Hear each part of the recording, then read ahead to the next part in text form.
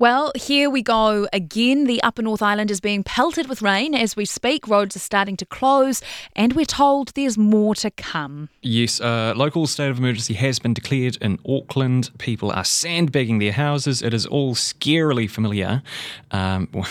May the force be with us all, I suppose, is the sentiment coursing through Auckland at the moment. Kia ora, this is Newsable. I'm Emil. And I'm Imogen, and this is a bonus episode of Newsable all about the serious weather we're having right now. So let's jump into the meaty stuff with MetService meteorologist John Law. He's with us now. Kia ora, John. Kia ora, Emil. What's happening, first of all? Oh, it's a very active day of weather across the entirety of New Zealand. We've got really heavy rainfall across parts of Northland and Auckland, thunderstorms as well, and intense downpours, really heavy bursts of rainfall. It's not just the fact it's a lot of rain over a long time, but it's that intensity of this rainfall that's causing issues as we go through the rest of today.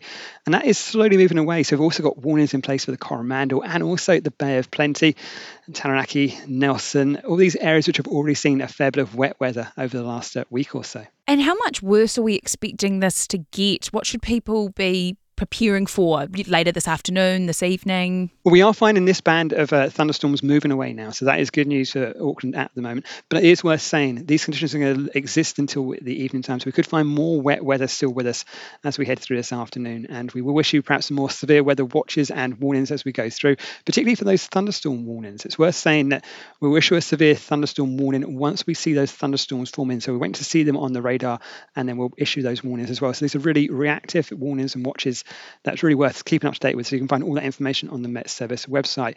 But this is going to move across. So again, for people like the Bay of Plenty, worth keeping an eye on the forecast. Some wet weather for you.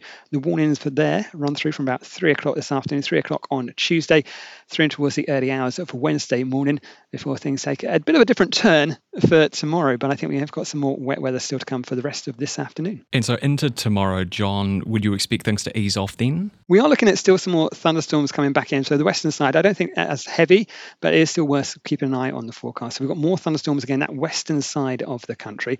This band of weather should clear away. It's being pushed away by a much more active system. It's worth saying that this is the same area of wet weather that kind of ran through the Bay of Plenty last week. It's just been lingering. So for the poor guys up in like sort of Kaitaia, it's really not stopped raining since the start of May. So it's really just been lingering around that far western side of the country. As that pulls away out towards the west, we're back into thunderstorms and showers, perhaps on that western coast. But more essentially, I think for most of us, it's a return of much colder temperatures for, say, Thursday and Friday. And is this weather like what we had earlier this year? It's a similar sort of setup. So again, it's that moisture that's coming in from the north, and it's those warm temperatures at the surface and then that cold air aloft. So it's that combination of warm at the bottom and then cold at the top, which means these showers can really grow and develop. And as they grow and develop, they can bring in these really intense bursts of rain. Warm, moist air, which is what we've had over pretty much the entirety of the north side over the last week or so, can hold significantly more moisture than cold air. So that's how you can get these really high totals as well. So it's a combination of that warm moisture that we've had over us for the last few weeks or so. But that is all going to change, I think, as we head through towards Thursday and Friday. John Law, thank you for your time. Emergency management authorities have just held a media conference in Auckland. Here's the key parts of that for you. We've seen flooding across the region, and it's fairly widespread right throughout, not just in specific areas. We ask people to take extreme care while driving and delay trips if possible. Do not drive through floodwaters.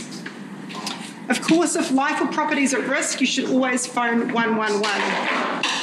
In the event that people need to evacuate their homes, we are opening shelters and civil defence centres in areas where they might be needed.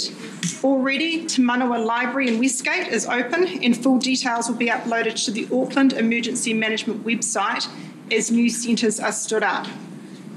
In terms of building assessments, our teams are ready to respond in case any rapid building assessments need to be undertaken. And I'd just like to remind everyone to keep an eye on the weather forecast. Stay vigilant. We'll continue to provide further updates throughout the day.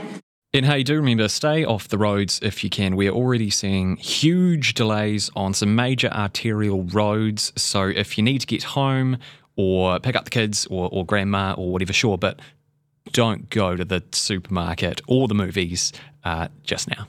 Anyway, that is Newsable for today. I'm Emil Donovan. And I'm Imogen Wells. If you found this episode useful, you'd probably find us useful on a daily basis. You can find us and follow us wherever you get your podcasts from. We may have had a lot of bad weather this summer, but remember, take it seriously. Do take it seriously. It is a serious situation. Don't be a dick and go swimming in floodwaters. And we'll see you tomorrow for a normal episode 2. Good luck out there. If you like this podcast, please support our work. Visit stuff.co.nz/support. If you don't have time to read the in-depth stories, or you just prefer to listen instead, the Long Read from Stuff is the podcast for you. Each week we showcase one of our excellent pieces of journalism, telling important or entertaining stories from the world of crime, sport, history, culture and more. You also get to hear from the journalists themselves about how they uncovered the story and how it came to life. So, for your weekly dose of long-form journalism, beautifully read, subscribe to the Long Read from Stuff wherever you get your podcasts.